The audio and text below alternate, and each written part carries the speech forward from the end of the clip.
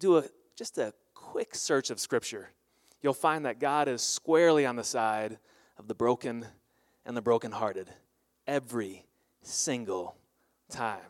Like there is no doubt that God is on the side of the broken and the brokenhearted. Psalm 34 says, "The Lord is near to the brokenhearted and saves those who are crushed in spirit." And if you follow Jesus in his ministry throughout Judea, there was something about brokenness that drew him, almost like a magnet to people, broken things and broken people. I mean, and Jesus, he walked past the pompous and the proud and the people that had it all together, and he sought out the tax collector, the sinner. And that was Jesus' ministry, and he saw potential in the basement merchandise, like the ones that others had overlooked. And when the religious crowd protested, he chided them, and he said, "They that are whole, those who are well, need not apply." Like Jesus, his invitation was for those who are broken, the least and the last, the weak and the lost. That was his audience. But I don't think we should be surprised by that. When Jesus started his ministry, when he first stepped on the scene, one of the first things he said was a quote from Isaiah chapter 61. He says, "The Spirit of the Lord is upon me, because he has anointed me to preach the gospel to the poor, to heal the brokenhearted." He says some other things, but that was right at the forefront of his ministry. And so when we talk about brokenness, sometimes it's our own, like the things that we brought on ourselves, our own failures, or things where we have let other people down. Sometimes the brokenness is things that others have done to us, things that just life has done to us. And for the next 4 weeks, we're going to take a look at both, like things that we've done, things that others have done to us, and unpack this idea of God of the broken. Several months ago at our guys' meetup, Kevin shared a very vulnerable story with us, like of something that happened a few years ago in his life. And you can only be vulnerable with people if God's grace has been at work in your life. Like if you're not having to put on a mask, like if you're okay with what God has done for you. And so at our meetup, he shared, and afterwards, we were chatting, and he said that he'd be willing to share with the church, because I think hearing his story and Vanessa's story can bring healing to us as well. And so I've asked Kevin to come and share his story this morning. So Kevin, if you want to come, and in hearing, go ahead, give him a hand. Because if it took courage around a table with a group of 5 guys, what he's about to share takes a tremendous amount of courage. And so as he's sharing this morning, I'd encourage everybody to extend grace to Kevin and Vanessa, to be praying, even as you're listening, just be praying silently that God would be upon Kevin, his peace and favor and grace. And Kevin, all right. Thank you for your willingness. You bet. Well, the good news is nobody's more excited about church being over than me.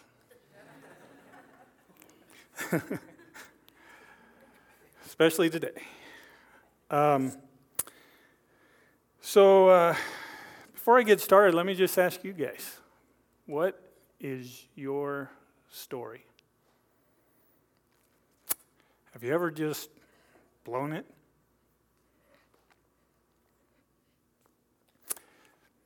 Have you ever been drugged through circumstances that you didn't create, but you had to suffer through?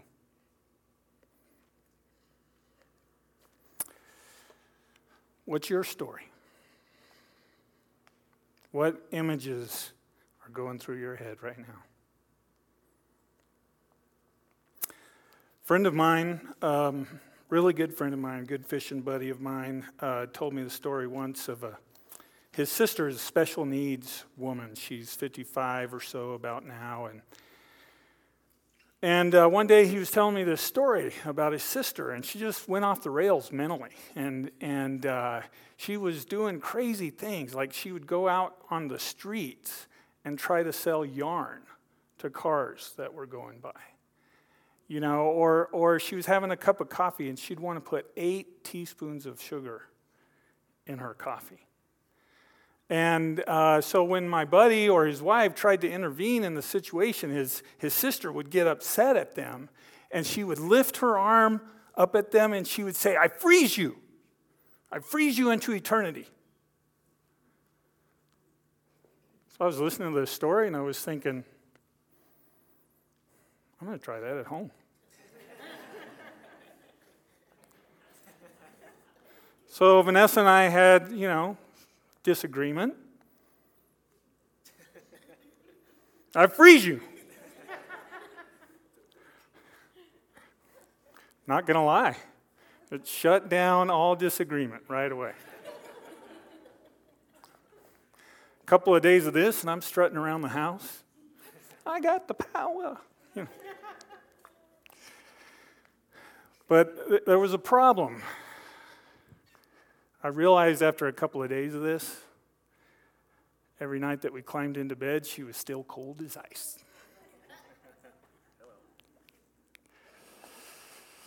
Frigid, Arctic. Took her a couple months to thaw out. So, Brandy, put up the slide if you would. Speaking of communication, if Vanessa and I were to put on a marriage seminar, this would be our flyer. Honesty and communication, people. Which in our marriage, as you hear about our story, you'll learn that we've struggled with communication and even honesty. But what is your story? Has it fallen apart? Is it fallen apart? Have you been deeply hurt by the people you love the most? As Matthew told you, my name's Kevin Geiger, and Vanessa's sitting back there with Shirley, and we've been married for over 30 years now.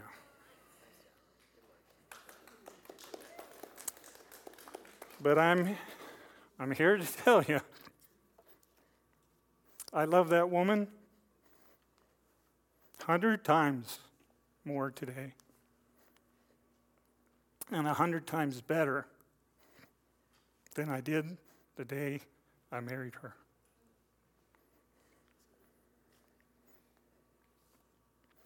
But I'm also here to tell you, marriage is hard. Man, there's times when you don't even like the other person. It takes an amazing amount of restraint not to freeze them into eternity. So, before I tell you about my story, let me tell you about Naomi's story. Her story is found in the book of Ruth.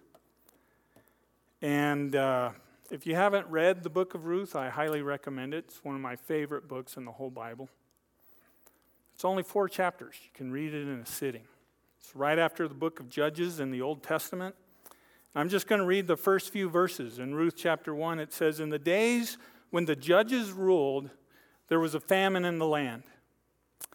And a man of Bethlehem in Judah went to sojourn in the country of Moab, he and his wife and his 2 sons. The name of the man was Elimelech, and the name of his wife was Naomi.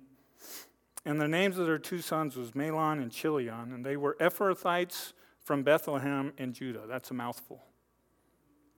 "They went into the country of Moab and remained there, but Elimelech, the husband of Naomi, died, and she was left with her 2 sons. They took Moabite wives. The name of the one was Orpah, the name of the other was Ruth, and they lived there about 10 years. And then both Mahlon and Chilion died, and the woman was left without her sons or her husband."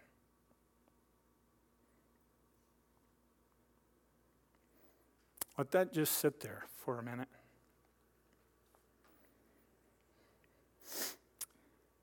You know, we were just singing, "He will never let you down. He will never let you down." But sometimes we think He's let me down. So Elimelech was blowing it, by the way. I mean, if I mentioned Ruth comes right after the book of Judges, the very last sentence in the book of Judges, it says, "In those days there was no king in Israel. Everyone did what was right in his own eyes." And then we roll right into the book of Ruth, and that's what Elimelech was doing. He was doing what was right in his own eyes. But God had given the Israelites the land, the promised land. He didn't expect them to leave the promised land. They were supposed to stay there and let him bless it. But there was a famine in the land, so primarily because of their disobedience. So Elimelech packs up his bags, heads to Moab, and then on top of that, his boys marry pagan women. Another thing they weren't supposed to do. So, I don't know. The Bible doesn't tell us. I don't know why they died. I don't know if it was God's judgment or just circumstances. But for whatever reason, all the men in Naomi's life had passed away. So the future didn't look bright for her. She was probably going to live a life of poverty and destitution the rest of her days. So check out what happens when she comes back into Bethlehem. Thank you. She is, her and Ruth, the other daughter-in-law, decided to stay. So her and Ruth are coming into town after 10 years. And it says, so the two of them went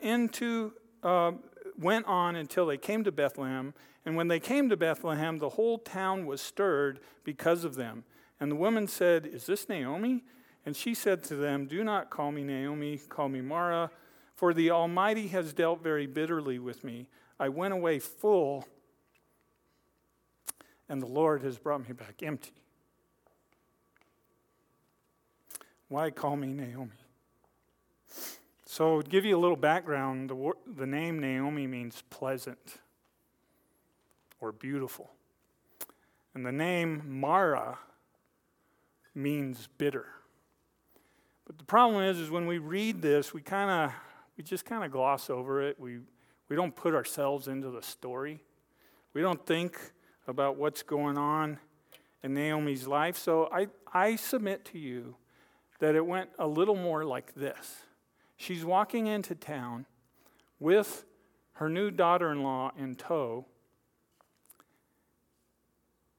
and she's been gone for 10 years. The women of the town are like, "Is that Naomi? Hey, Naomi."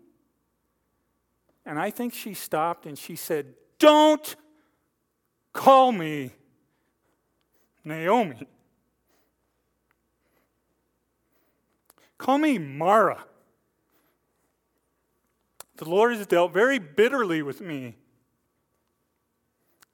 So don't call me Naomi."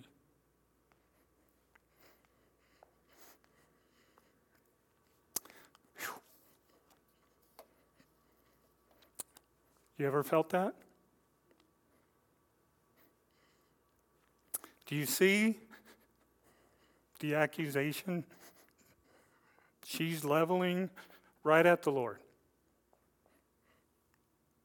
She's saying, "God, this is your fault. Man, if you hadn't caused a famine, we would have never gone to Moab. Maybe my husband and son would still be alive today. But no. I went out full and you brought me back empty."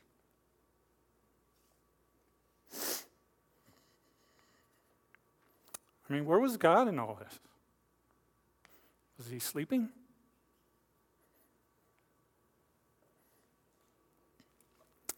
It was May 2007.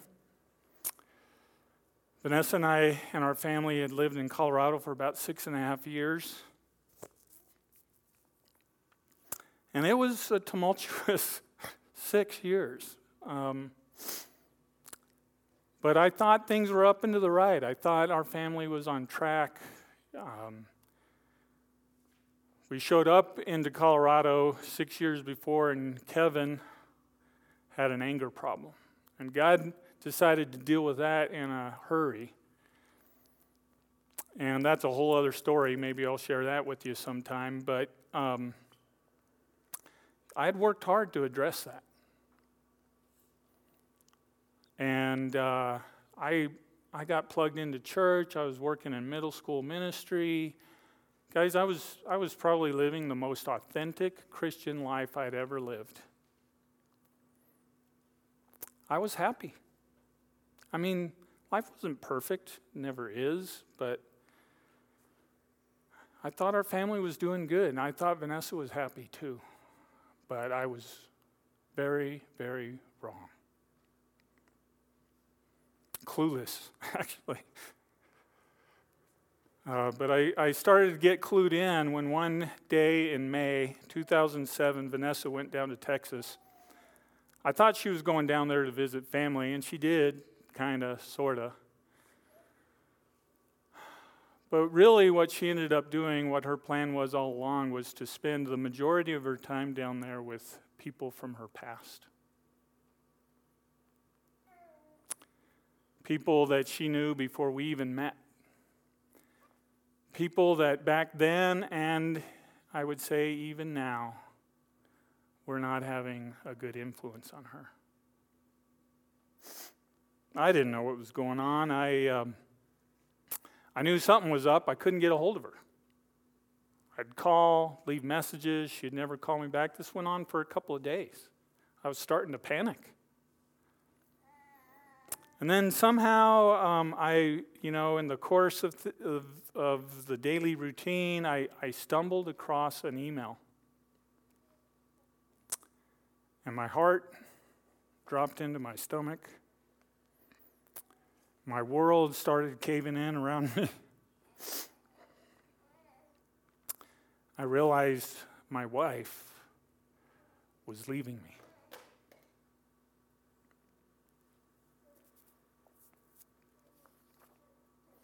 What?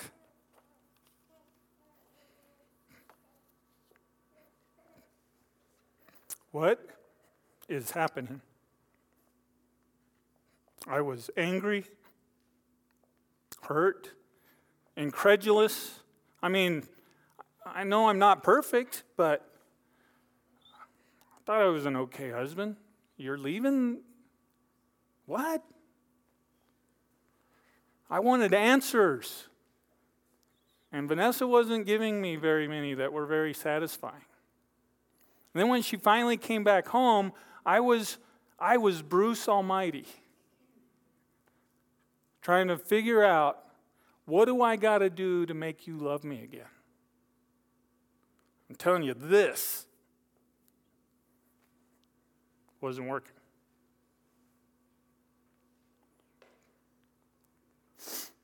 I mean, I promised I'll get you more flowers, I'll take you on dates more, I'll be more attentive. Tell me, what is it? What do I'll do what I got to do. I didn't realize it was this bad. She just shrugged, packed her bags, and moved out. Fine. I freeze you then. Freeze you into eternity. Problem was I'd been freezing her for years. I didn't even know it. So I descended into this deep, lonely darkness, and it's kind of funny. Those were some of the darkest days, but some of the most cherished moments with God. I mean, I cried out to Him like never before.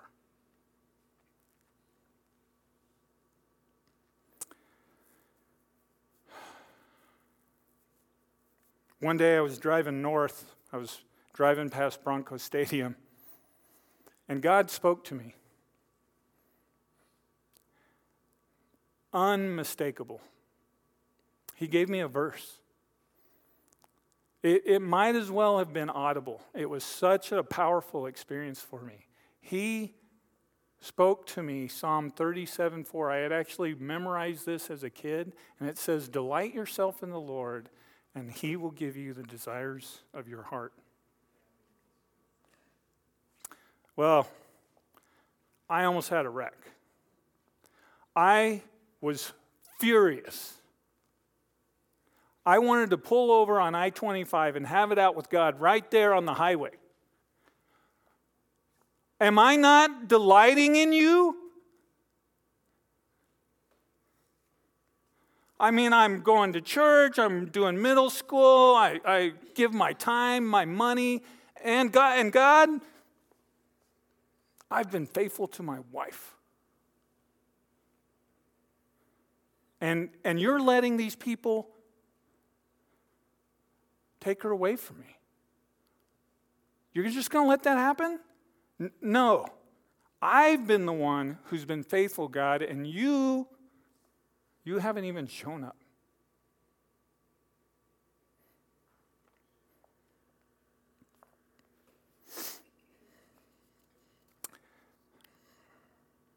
I suppose I felt just like Naomi did.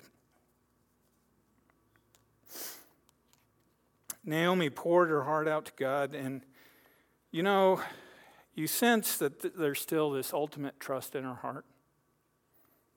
She's not turning her back on God. She's turning her face towards Him, saying, I don't get this. And what's cool about the story, thank God, He doesn't zap her with a lightning bolt or strike her with a disease. No, He just lovingly and patiently begins to provide for Naomi. How? Through this incredibly loyal and devoted daughter-in-law named Ruth, who, by the way, had lost her husband too, and was probably mourning as well.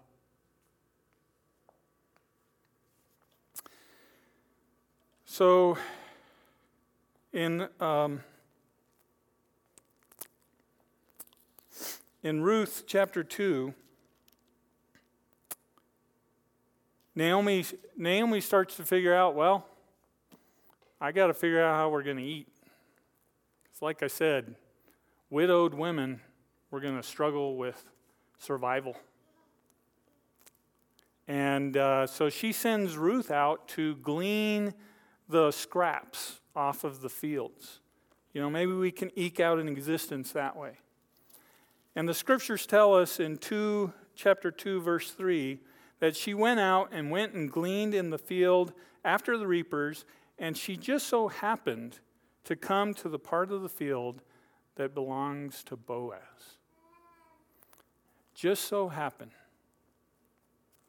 Just so happened. There's no just so happen when it comes to our stories. See, it turns out Boaz was what they call a kinsman redeemer. He was a relative of theirs. It also turns out that Boaz was a very good and righteous man. And so God had a plan all along. He was going to use this kinsman redeemer. So let me give you some terminology. The word redemption means to avert evil by the payment of a price. And the kinsman redeemer was a person in that culture who would willingly step in and pay a price for a family member that was in trouble or in danger or needed help. Sometimes it was, a lot of times it was a widow situation, right? And so the kinsman redeemer would sometimes buy the widow's land as a way of providing her a means of survival. But it always cost the Redeemer a price. The Redeemer had to pay the price.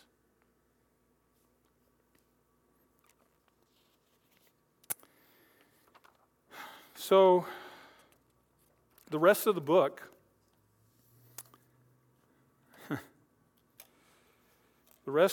is about Boaz basically spending his energies trying to rescue Naomi and Ruth from their situation. And there's some drama, there's some humor. Basically, Ruth asked Boaz to marry her. I mean, it's a great story, but let me read you the end. In 4:13, it says, "So Boaz took Ruth, and she became his wife, and he went into her, and the Lord gave her conception, and she bore a son."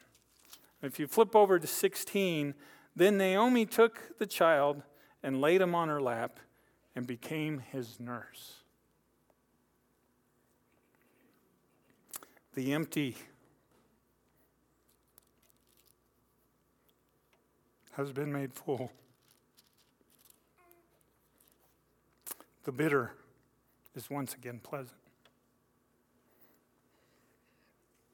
I guess maybe God wasn't sleeping after all, was he?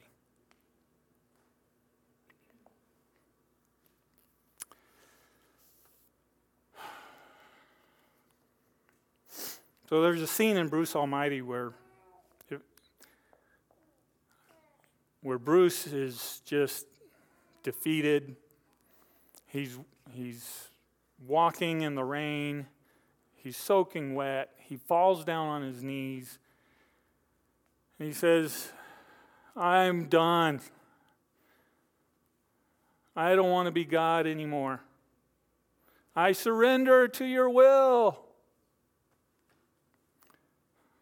And then he gets hit by a semi-truck because he kneeled down in a highway somewhere.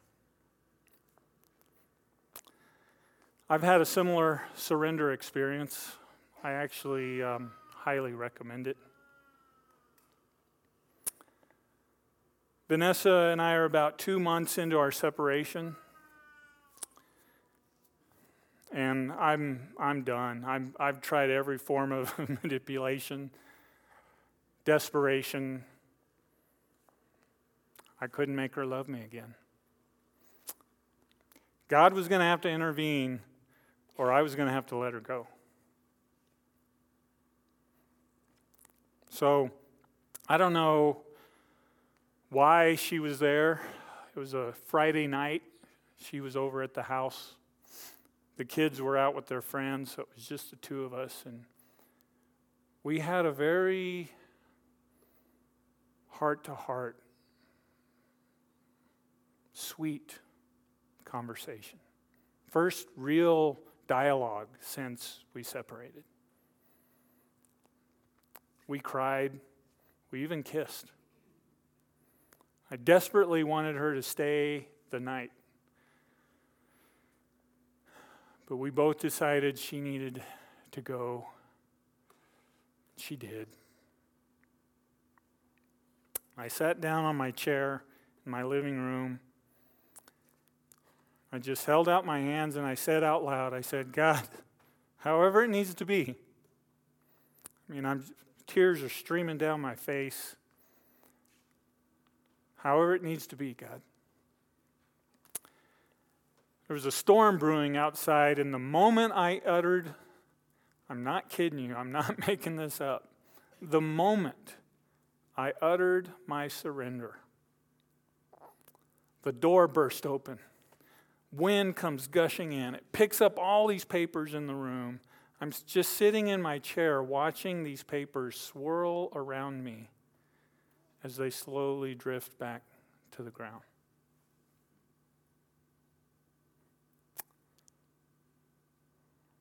The hairs on the back of my neck and on my arms are standing straight up. I believe God just entered the building. It's almost as if he was saying, all right, I can work with this. 1 month later, Vanessa's grandmother died. I believe it was divine appointment. Maybe the deaths in Naomi's life were divine appointment. I don't know. But the timing for this was surreal. What happened is Vanessa went to that funeral and she watched her mom and dad grieve that death together. He used that experience that I could have never manufactured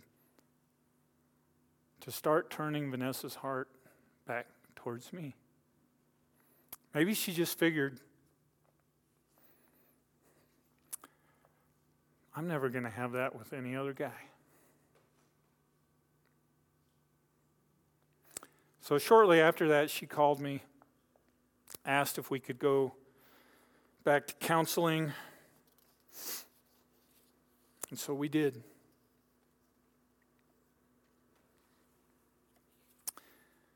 There was a long road to recovery for both of us. Trust had to be rebuilt. You know, when you heal, there's always scar tissue. You want to forget sometimes, but you can't. But the whole time we were separated, I kept wanting God to fix Vanessa. He kept holding a mirror up, saying, why don't you work on this person?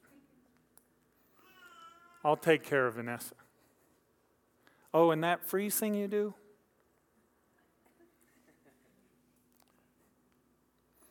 So I did. I started to look in the mirror. And yeah, you know, I really had come a long way with the anger thing, but I still had stuff. Pornography and lust were still an issue in my life. God wanted that gone too.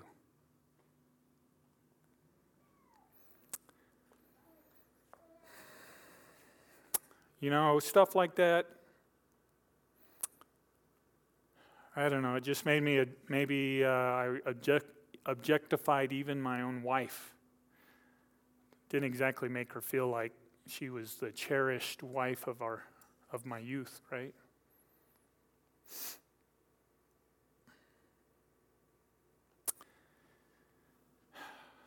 We both have flaws. We need a redeemer. Someone that could pay the price that we could never pay.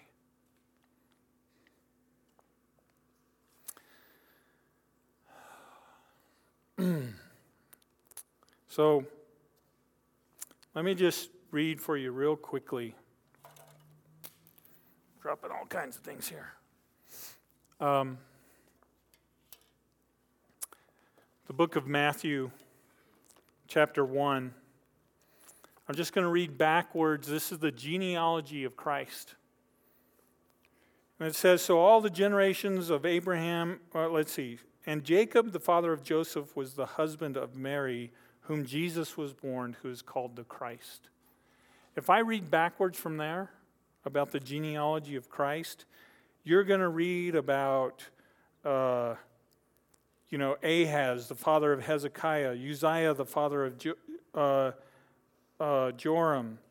You're going to read about David, the king of Israel, who fathered Solomon. You keep going backwards, and you're going to read that Ram was the father of Amminadab, who was the father of Nahshon, who was the father of Salmon, who was the father of Boaz,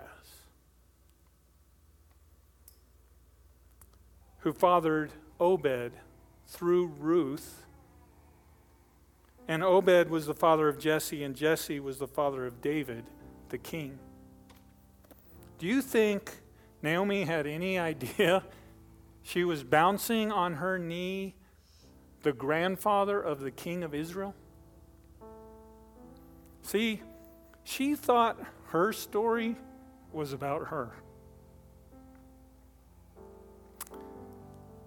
Do you think she had any idea that that little boy was of the line and lineage of the Messiah? No.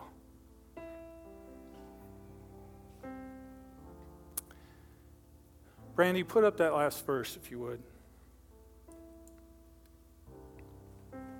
See, I submit to you today that your story, my story, is God's story. The women gathered around Naomi and they said, she's holding that baby, and they say, "Blessed be the Lord.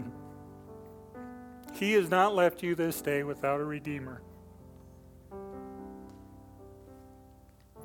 Did you know that about your story? The Lord has not left you today without a redeemer.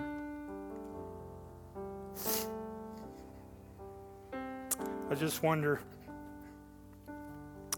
can we surrender? Thank you.